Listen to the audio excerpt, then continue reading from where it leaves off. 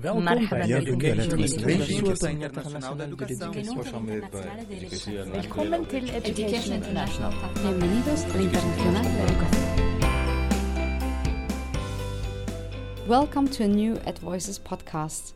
My name is Elena Schulz-Jimeno, and today we start a new series of recordings that we have captured during our Unite for Quality Education and Leadership conference in Rotterdam.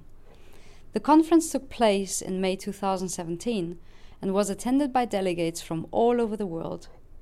Some of our key speakers agreed to talk to us during the breaks and engaged in very interesting conversations about the topics of professionalism, pedagogy, leadership and curriculum in education. We hope you will enjoy listening to this AdVoice podcast from the Netherlands. Today we will be listening to a conversation between our senior consultant John Banks and OECD's head of division at the Directorate for Education and Skills, Yuri Belfali. They will be discussing the importance of the international survey known as PISA. What are its aims and its limitations? Are teachers involved in the interpretation of the results? Thanks for listening. I'm John Bangs. I'm Senior Consultant to the General Secretary at Education International with a responsibility for liaising with the OECD.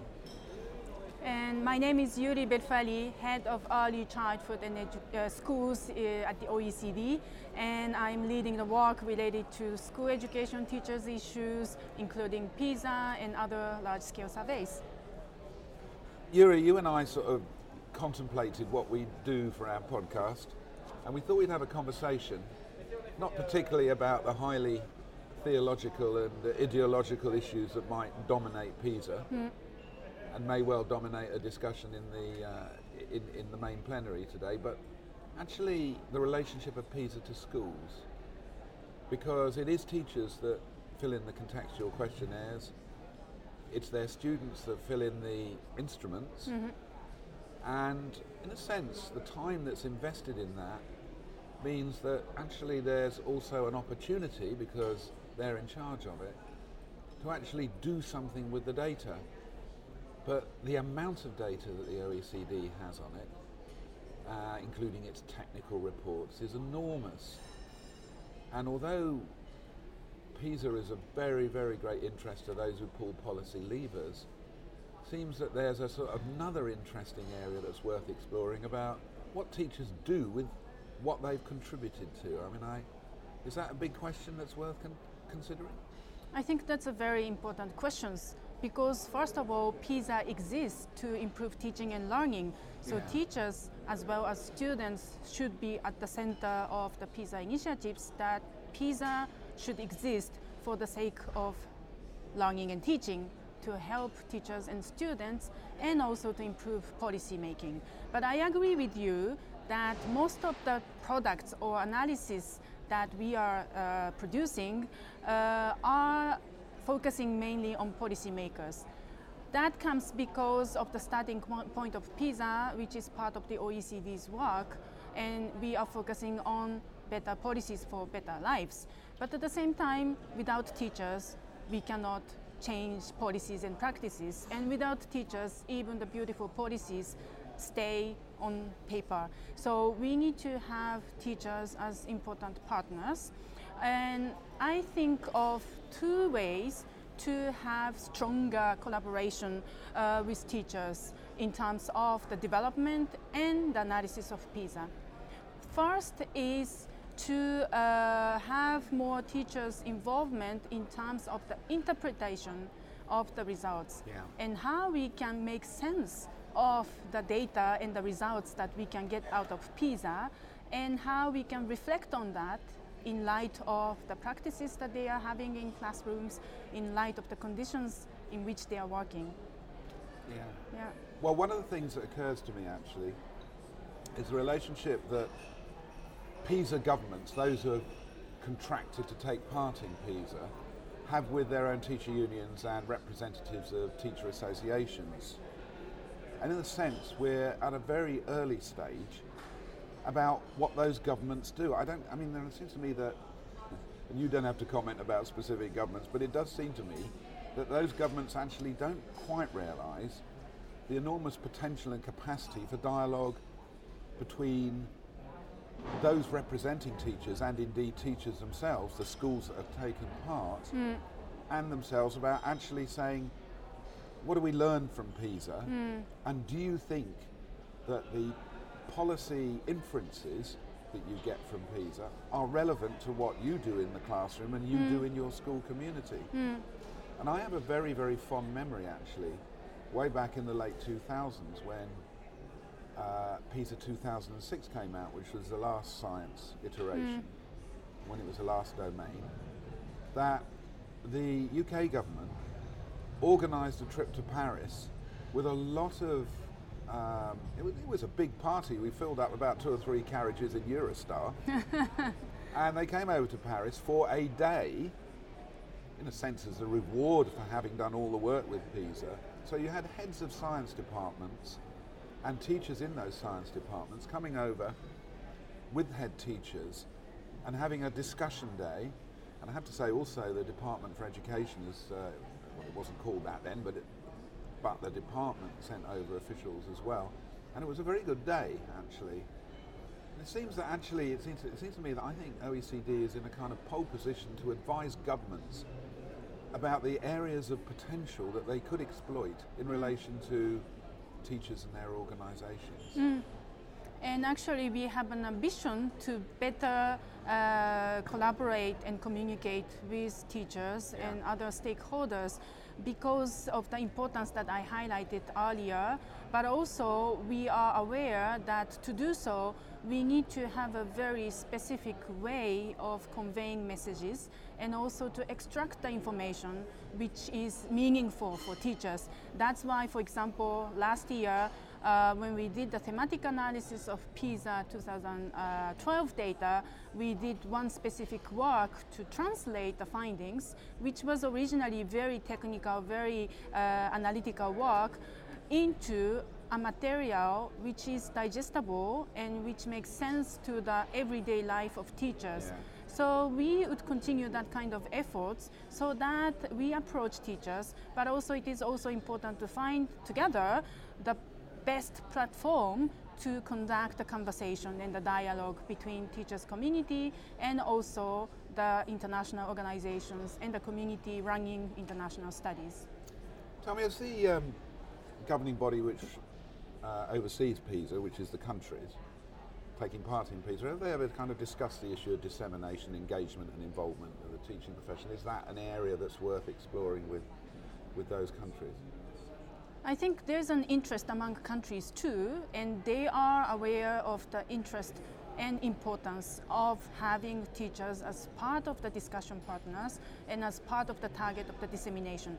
That's why when we discussed, for example, the further plan of 2015 data use, one of the priorities was to address teachers directly, so kind of communication materials like we did for 2012, but we need to think further what would be more relevant for teachers, what would be more helpful for teachers, and to do so we need to also ask questions to teachers, what they need in terms of the information, what way of analyzing and presenting data could be easy for them to then reflect on their daily practices. When PISA came out in 2000, actually the questionnaire, the instruments, were considered revolutionary because they didn't ask students to regurgitate facts. They actually asked them to use and apply their knowledge in relation to particular problems and real life situations that were set. I'm just wondering if there's ever been any comments from teachers about the nature of the questionnaires themselves, or do they more or less accept what they're asked to do? I mean, has there been any kind of questioning about? Well, we haven't studied yet concretely what was the feedback and the reaction of teachers when they participated in the teacher questionnaires.